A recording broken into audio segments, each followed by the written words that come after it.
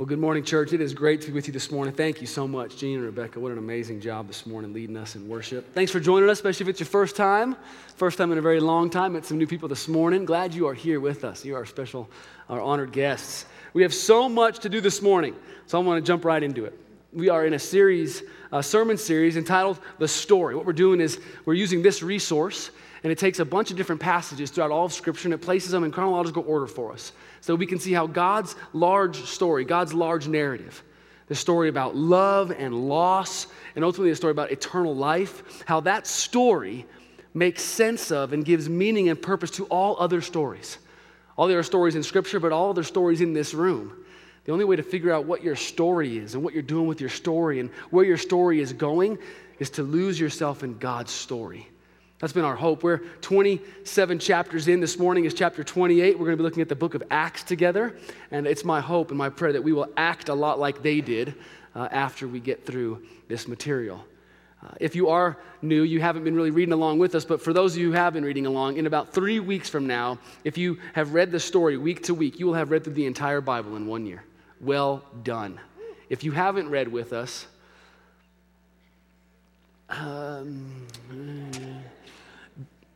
no time like the present. Grab your copy. It's out there in the foyer. 27 chapters this week. Good luck with that. You'll have a great week. But 3 more chapters. The Lord typically saves the best till the end. So grab your resource. Read along with us. Thanks for those of you who have been reading. If you haven't, we've got some copies of this out in the foyer. It's an amazing resource. An amazing story. One Sunday morning during a worship service out in a church in California, an earthquake hit. The building began to shake and the seats began to move in that sanctuary. But in true Californian style, the church didn't skip a beat. They just kept singing, kept praying, kept praising. Following the service, a first-time visitor went up to the pastor afterward and he said, "Pastor, I can honestly say that was the most moving service I've ever attended." All right, now I'm not sure if that's what God had in mind, but I do know that God wants to move His church. God wants to move His people. He wants to move them out of mediocrity and into mission. He wants to move them out of apathy and into action. He wants to move them from being unresponsive to being unstoppable. God wants to move His church. Reminds me of another small country church out on the far west side of Colorado. The church had been there for decades, but over the years it had kind of lost its way. It had grown stagnant and stale, had lost a lot of members. Well, one day the church building caught on fire. Literally, the whole town ran toward it to help extinguish the flames, including the village atheist. Someone hollered out to the outspoken atheist, "Hey, this is the first time we've ever seen you running the church." The unbelieving man said, "Well, this is the first time I've ever seen the church on fire for anything." It's a powerful statement, is it not? At multiple levels. This is the first time I've ever seen the church on fire for anything. See, one of God's great desires is to have His body, the church, be on fire for Him. To be on fire with His divine presence. To be on fire with His divine power. Like an athlete that's in the zone. Right? Like Katniss Everdeen as she's paraded through the streets of the capital. Like the girl that Alicia Keys sings about. God wants us to be on fire. On fire for Him, on fire for our faith. And this is true based off of what we read in chapter 28 of our story. Now, a lot of folks ask me, and they wonder why young people are leaving the faith in large number and so rapidly. Well, my answer is twofold. One, I think that's only partially true. I've spent the last 13 years of my life with young people, and I have seen a holy hunger in the next generation like I've never seen before. Young people are going deeper into faith than all the generations before them have ever gone. More young people are coming to faith right now than in years past. So it's only partially true. So when you hear those statistics, don't think, "Oh no, we're losing the fight." No, we're not. Young people are hungry for God. Young people are coming to know God. But there are some negative stats. There is some negative trends out there. So my other response to them is simply what Donald Miller says. Miller says that when a young person goes off, when a young person leaves their faith, when the ways of the world, when stuff and sex and success become their God, become their religion, it all boils down to stories.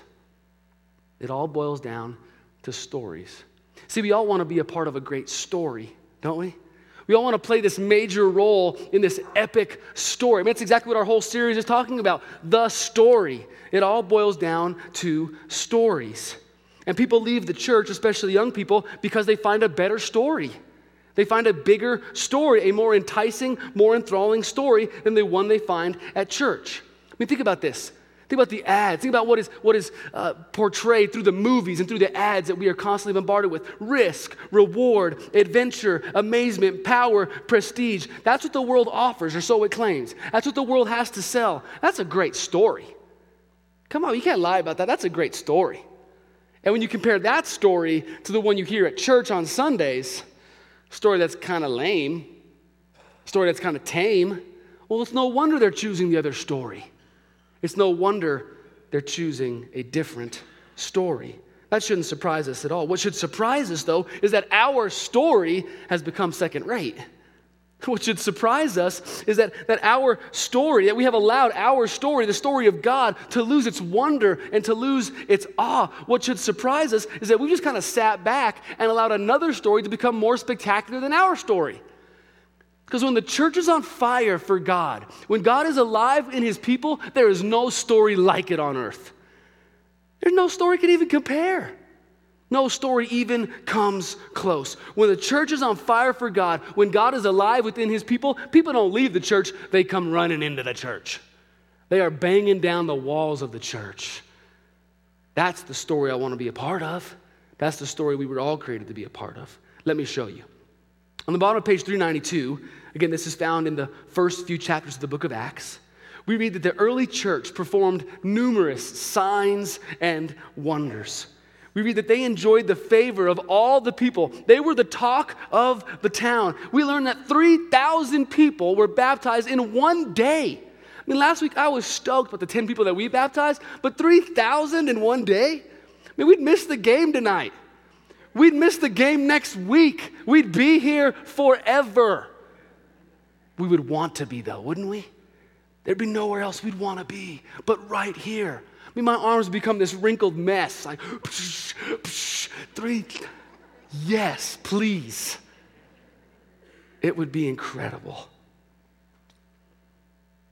That's what I want to be a part of. Isn't it what you want to be a part of? It's what the church was meant to do. It's a church on fire. So how did they get there? What is it that made that church so amazing? What was it that set them on fire for God? And how can we as a church live in that fire, live out that fire, live in and live out that story? Because I want that, church. I want that so bad. So I want us to wrestle with that this morning. I think it boils down to 3 things. The early church was on fire because the early church was, first of all, infused with God's Spirit. I'm not sure if you've had this experience or not, but chances are pretty likely that you have. You've probably walked past an open casket during a viewing or a funeral service. I've seen the bodies of my grandparents, the bodies of Becca's grandma, a few close friends over the years. And although they looked the same, they just looked different, didn't they? Like it was the same exact body that I saw just a few weeks before when they were alive, but something was different. Like, that is Grandpa, but that's just not Grandpa. Why? What's different? Well, the body is there, but the life is not there. The body is there, but the spirit is not there. The life of the body is there, but the power is not there. It's strange to see a body without a spirit, isn't it? Because a body without a spirit has no life, has no soul, has no influence, has no authority. Well, so it is with the body of Christ. Look at page 389. This is Acts chapter 1, verse 4.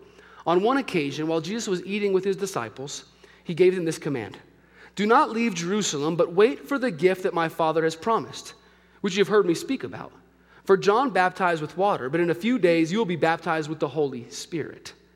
Then they gathered around him and asked him, Lord, are you at this time going to restore the kingdom to Israel? He said to them, it's not for you to know the times or the dates that the Father has set by his own authority, but you will receive power when the Holy Spirit comes on you. Let's make sure we're all on the same page here. This is important we understand what's happening in this moment. Jesus rose from the dead. He then spent the next 40 days teaching his disciples. He spent the next 40 days kind of showing up and teaching them and revealing great spiritual truths to them. 40 days at the feet of the resurrected Lord. 40 days with the greatest teacher on earth. 40 days remembering and being taught and being drilled home, having drilled home all of these deep truths. I think after these 40 days, these disciples, they're ready to go. But Jesus says, no, you're not ready yet. You're not ready yet. Before you can go out, you got to stay put. And here's why. There's a huge difference between being informed and being infused. Look at those two words up on that screen for me for a second. Informed versus infused. See, the disciples, they were informed about the kingdom, but they weren't infused with the power of the kingdom. The disciples were informed about the Jesus' life and his death, but they weren't infused with his spirit of life or his power over death. They were informed about God. They knew a lot about God. They could tell you a lot about God, but they were not infused with the authority of God. They were a dead body lying in a casket with no soul. Make sense? They were just that lifeless body. It's like, yeah, it's a body, but it's the church, yeah, but it's just not.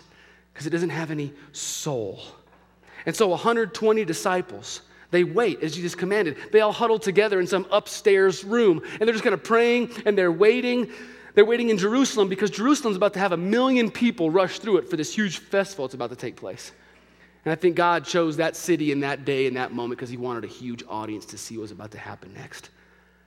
As the 40 days come to an end, these guys are praying and huddling up in this upstairs room. Look at what happens. Acts 2, verses 1 through 12. When the day of Pentecost came, they were all together in one space. Suddenly, a sound like the blowing of a violent wind came from heaven and filled the whole house where they were sitting. They saw what seemed to be tongues of fire that separated and came to rest on each of them. All of them were filled with the Holy Spirit and began to speak in tongues as the Spirit enabled them. Now, they were staying in Jerusalem, God-fearing Jews from every nation under heaven. When they heard this sound, a crowd came together in bewilderment because each one heard their own language being spoken. Utterly amazed, they asked, aren't all these guys just Galileans? How is it that each of us hears them in our own native language? Parthians, Medes, Elamites, residents of Mesopotamia, Judea, Cappadocia, Pontus, Asia, Phrygia, Pamphylia, Egypt, all the parts of Libya, they were all there. Visitors from Rome, both Jews and Judaism, Cretians, Arabs, I think you get the hint. We're hearing them declare the wonders of God in our own language, in our own tongue. Amazed and perplexed, they asked one another, what is going on? What does this mean? Others, however, made fun of them and said, they've just had too much to drink. In the blink of an eye, in the flash of a moment, the 120 disciples who were told to stay put, they become courageous, cross-cultural missionaries. They're speaking the wonderful works of God in all the languages of God. They go from hiding out to speaking out. They go from praying silently to preaching publicly. They go from waiting and wondering to performing wonders. It happened in one moment. What was the difference? Spirit. The Holy Spirit. They went from just being a body lying in that casket, lifeless, powerless, to being a body infused with the very life of God. It's the Holy Spirit. He was finally in them. And thus the power, the breath, the life, the authority of God was now finally in them. You've heard me use this analogy before, but it works perfectly to describe the Holy Spirit. Right? Water comes in different forms. You've got ice cubes, which are nice on a hot day. You've got a cold glass of water, which is nice on any day. But you've got a third expression of water, a third form of water that goes unnoticed and typically unappreciated and untapped. It's steam. Right? Steam is water. It is all that ice is. It's all that liquid is. But it's something different as well. It's a power unlike the others. So it is with the Holy Spirit. We know God, the ice cube, sounds weird. We know Jesus, the cold glass of water, still weird. But now comes the Spirit, the steam of God. the expression of God that many of us have never experienced. You see, steam heats you up. It cleanses you. It purifies you. It empowers you. And God's desire is for you to be infused with his steam. That's what happened for the first church. They went from being a body to being a body with a soul and a spirit. They went from being informed and knowing to being infused and doing. And this wasn't just God's plan and God's hope for the early church. This is God's plan and God's hope for every church. This isn't just God's plan and God's hope for the early Christians. This is God's plan and God's hope for every Christian. Listen to the way Paul says it, Ephesians 3. I pray that out of his glorious riches, he may strengthen you with what? Power through his Spirit in your inner being. Romans 15:13, may the God of hope fill you with all joy and all peace as you trust in him, so you may overflow with hope. Yes, we want joy, we want peace, we want hope. How do you get it? Through his Spirit, the power of his Holy Spirit. 2 Timothy 1:7, for the Spirit God gave us, it doesn't make us timid, but it gives us power, love, and self-discipline. Christian, your faith is meant to stand in the power of God. Do you understand that? Let that just sink in for a second. You got to swirl that around in your head for a few minutes. Your faith is destined to stand in the very power of God, the power of the one we've been reading since page 1 of this book. Your faith is meant to stand in that and to display that power. You're not just supposed to be a body. You're supposed to be a body with a soul. You're not supposed to just be informed. You're supposed to be infused. In Ephesians, we learn that the Holy Spirit was the power that raised Jesus from the dead. And then Paul says, hey, I got something to tell you. Come here. This is great. You ready? Okay, sit down. Good. You're all sitting down. That same power, it's in you. Yeah, that same power, that Holy Spirit power that raised Jesus from the dead, it's in you. Gatorade asked the question, is it in you? We say, yes, it is. It's in us. That same power. This is where I think most churches and most believers struggle today, though.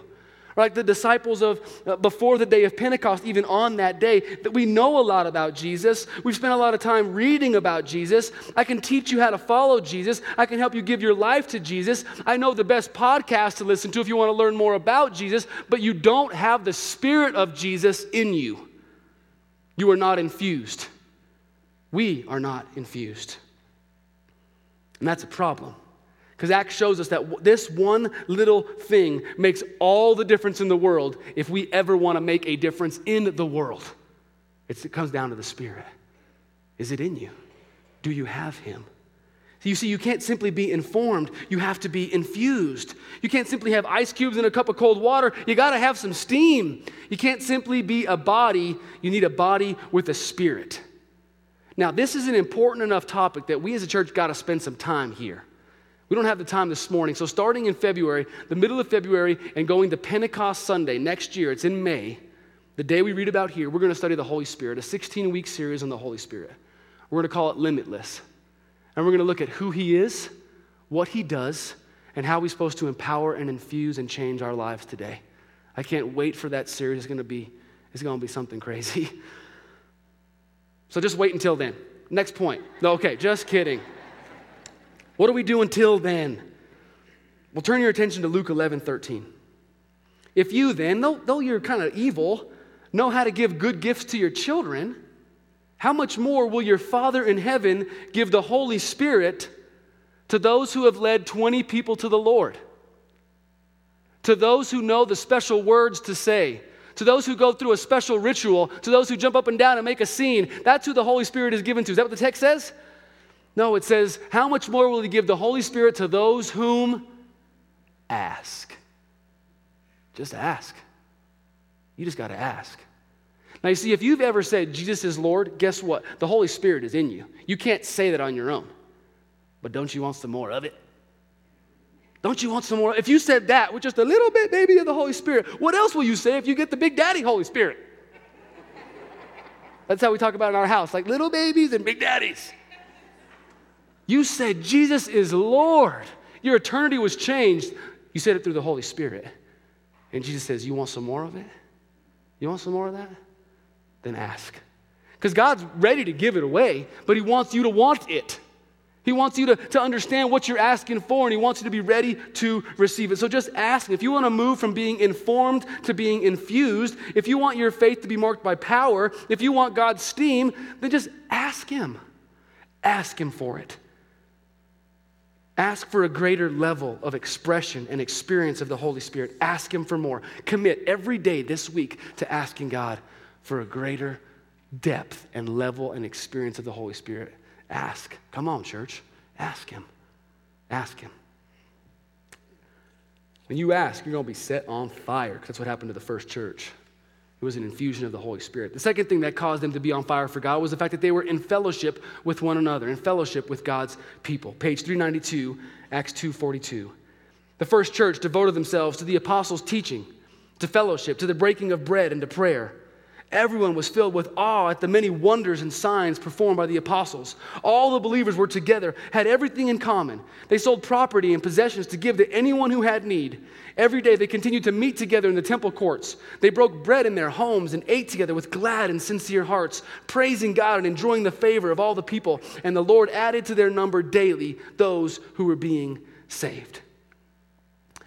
Lately, Bailey and Cassie, my two daughters, have been cooking with mommy. So they get their aprons on, right? They get the stools out and they hop up there and they cook with mommy. And they make these things called concoctions. And it's just the leftovers from whatever mommy was cooking with. And guess who gets to eat the concoctions? Yeah, why did dads got to do that, right? Well, their concoctions are a recipe for disaster.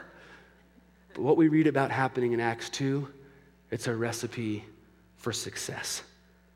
The world had never seen this type of community before. It was joyful, sacrificial, devoted, united, humble. It was this grateful group of people. And contrast that with the selfish, fake, fickle, mean-spirited communities of the Roman world. And the rest of the world stood back and took notice. Like, that community is so different. That community is so amazing. That community is so incredible.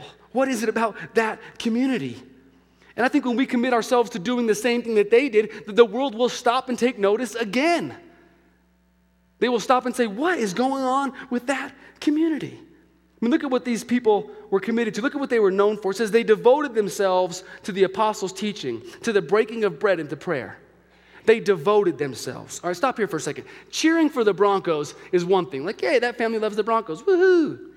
Being devoted to the Broncos, now that's another thing completely. You see, doing it occasionally is one thing, but being devoted to it's another, especially when it comes to God's word, to communion, to prayer. The first church was devoted to it. They were sold out. So how about us, guys? How devoted are we as a church to reading and studying the Bible? How does our Bible study time compare to our TV watching time, our Facebook time, our Craigslist time? How devoted are we as a church to prayer?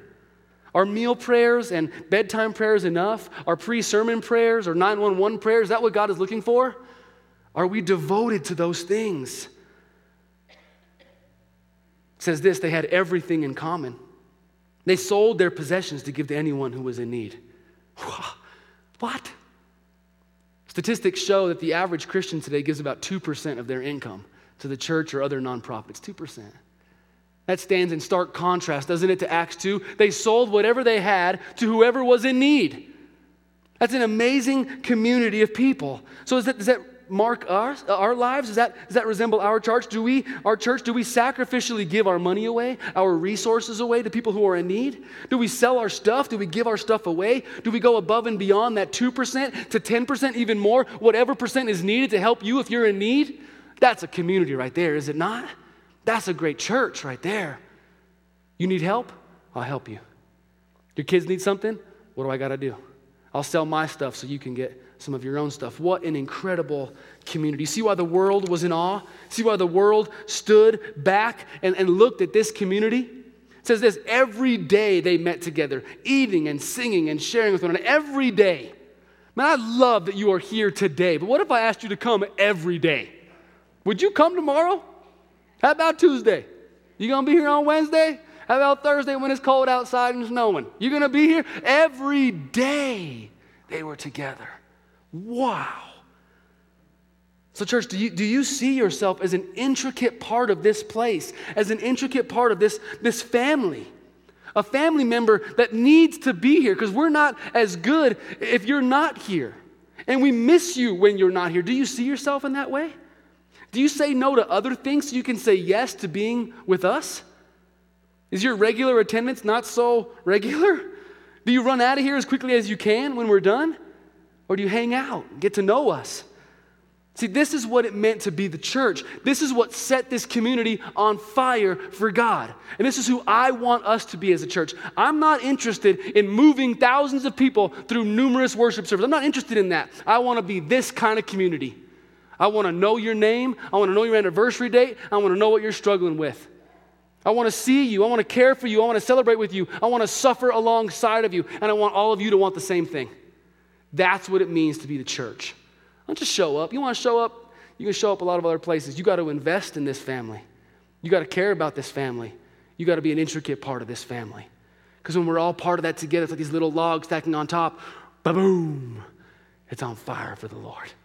An amazing thing will happen.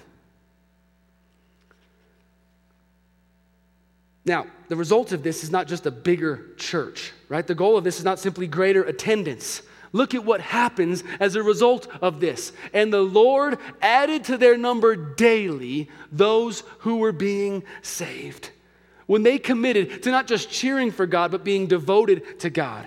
When they committed to not just showing up, but investing with and in one another. When they were devoted to all those things, when they shared, when they sacrificed, when they suffered with each other, the Lord brought salvation about. He brought the salvation of the city about. Just this week, I heard about a lady in our church asking a few of our older members if they just needed any help buying groceries or getting food on the table, running errands. And she said the older couple both lost it, both started crying hysterically because they've been praying that God would send someone to help them run errands and get food on the table. And it was just because a woman in this church cared about the other people in this church that I'm going to be the church and I want to help you to be the church and experience. You see what I'm saying there? Oh, it's a beautiful thing. Oh, it's on fire. This church is on fire. Yes, in that moment it was. It was. And you know what that little act did? Well, it changed eternity. It changed eternity. People are being saved through an act like that. Individuals, families, marriages, neighborhoods, businesses, they are changed when a church is on fire. A city is different when a church is on fire for God. All of Jerusalem was in an uproar. You hear what's going on over there? I guarantee you all of Littleton will be in an uproar if we commit ourselves to these same things. What would happen if you went to Walmart, Applebee's, I'm going to say it again, Cheesecake Factory, it's coming, right? Let's say you're there, and all of a sudden in the booth next to you, it's like, you hear what's going on at West Bowles? And they're selling their stuff. People are like moving in together to not have to pay double rent. They're giving as they have. They meet together every day. They're singing, they're sharing, they're serving. What's happening over there? Can you imagine that? Yes, I can. Yes, I can. I don't want to just imagine. I want to be a part of that church. I want to be a church on fire for the Lord. The great preacher Charles Spurgeon once said this: to put new converts into most churches is like putting live chicks under a dead hen. See, God loves lost people. He wants to find lost people. And he's not going to bring, at least in my opinion, lost people into a church full of dead people. Or he's not going to bring his lost children into a house that's dysfunctional and not alive. That's apathetic. He's not going to do that. It's along those same lines that we see the third thing that set this church on fire. They were in tune with God's mission. Have you ever sat in the audience a few minutes before an orchestra concert? It's like utter chaos, isn't it? It's like, what is happening right now?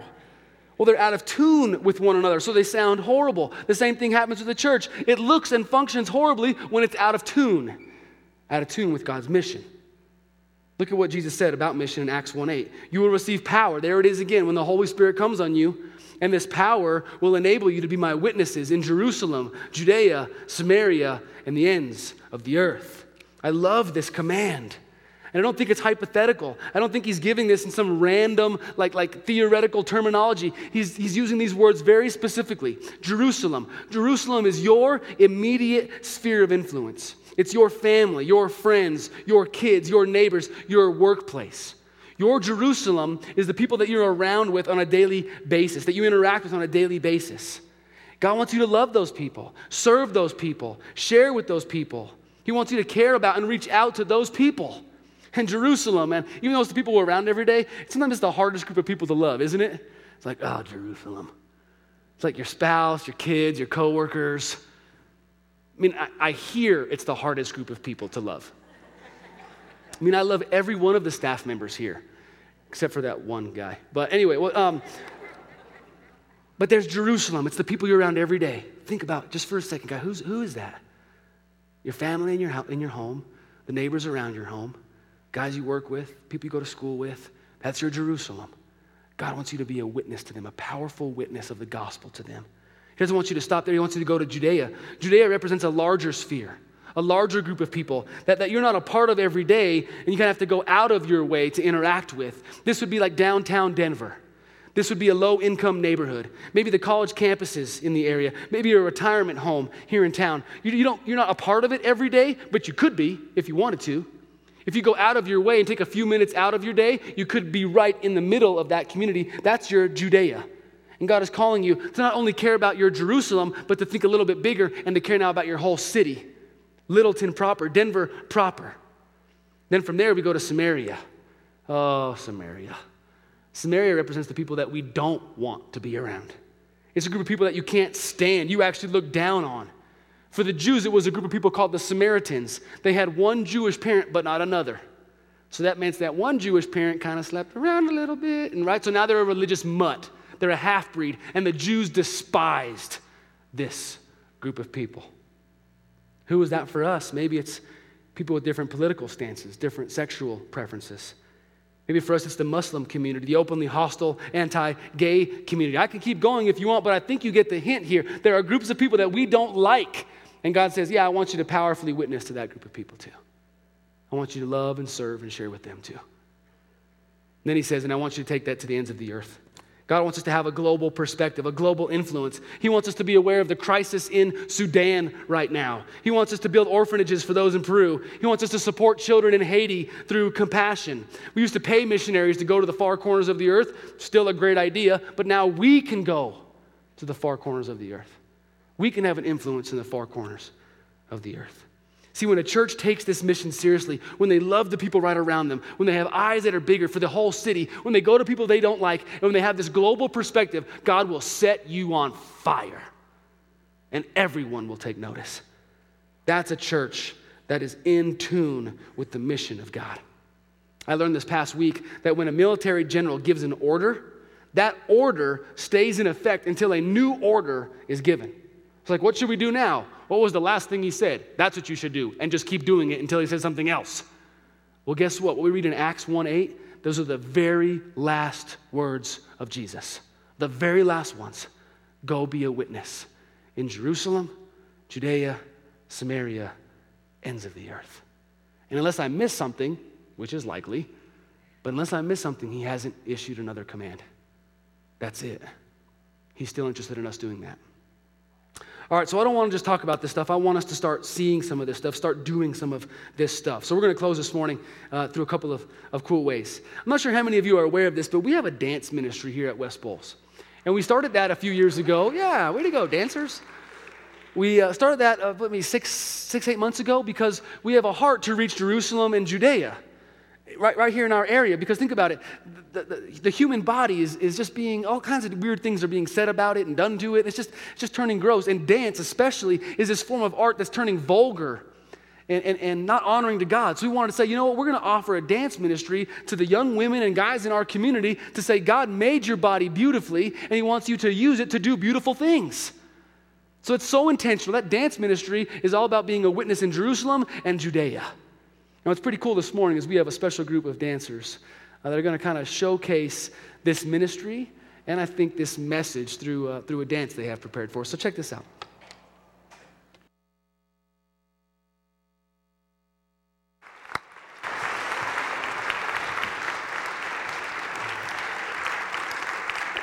These women have spent the last several months touring all of Denver, sharing this message, using dance as a ministry to witness to Jerusalem, Judea, Samaria, and there's last week, our little dance crew, our little girls, they went to another church to put on a little performance as well to share the gospel.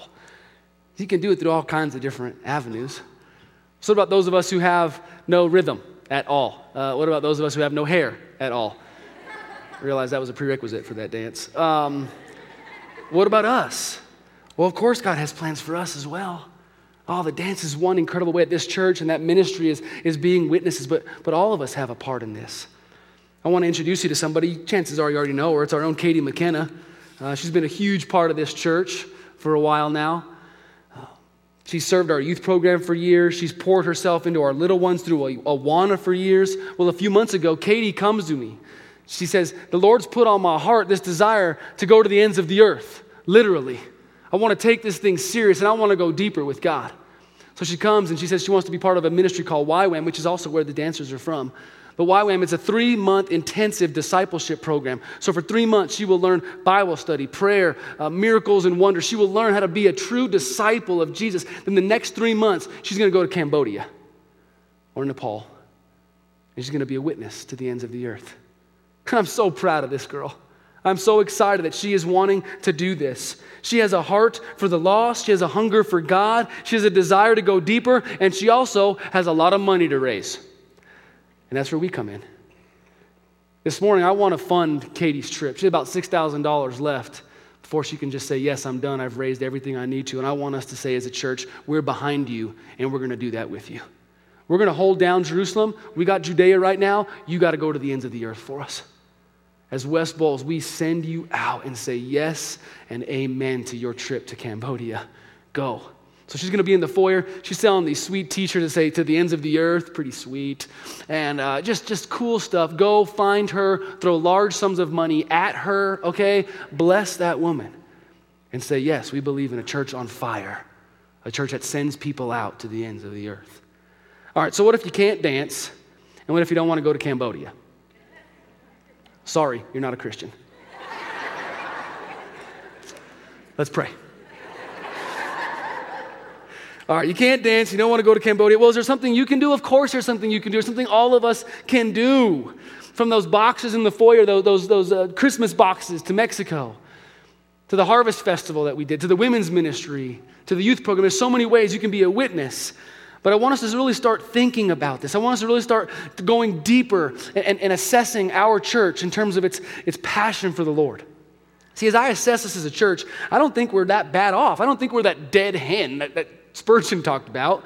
I don't think we're stale. I don't think we're stagnant. We've got new believers every week. Baptisms happening on different occasions now. We have outreach events. A group of people is leaving this week to go build a home in Mexico for a poor family. Awana every Monday night. Our Power of One money being spent every Monday morning. We're a church. We are alive. We are moving. We are filled with the Spirit. But don't you want more? Don't you want to see more of it? Don't you want to go deeper into some of those things? I honestly think we have just scratched the surface. So the final thing I want to close with this morning and really get the ball rolling is a questionnaire that we have set up. It's going to be online, Facebook and our website. It's a 6-question questionnaire, and it just talks about West Bowles' mission, West Bowles' passion. Are we on fire? If not, why not? What can we do better? What are our strengths? What are our weaknesses? As we move into new initiatives, new service times, what can we do to reach Jerusalem, Judea, Samaria, ends of the earth? And we need your input. We want your input. You are in this with us. So fill that out for me this week, would you? Take you 10 minutes. I'm not going to have a giveaway. You don't need a giveaway. There's no Amazon card. Just fill it out. Okay? Take 10 minutes. Fill that survey out. We're going to have it open for 2 weeks, and then we're going to share the results. I think it's going to be pretty powerful. I want to be on fire for the Lord. I want West Bowles to be on fire for God. I hope that you want her to be as well. I've literally seen a church building go up in flames. It's not a pretty sight. What I want to see, though, is a church body go up in flames. I want to see a body of believers go up in flames for God. And I think it can be this body right here. So let me pray that over us, and we have one final worship song to end our morning together.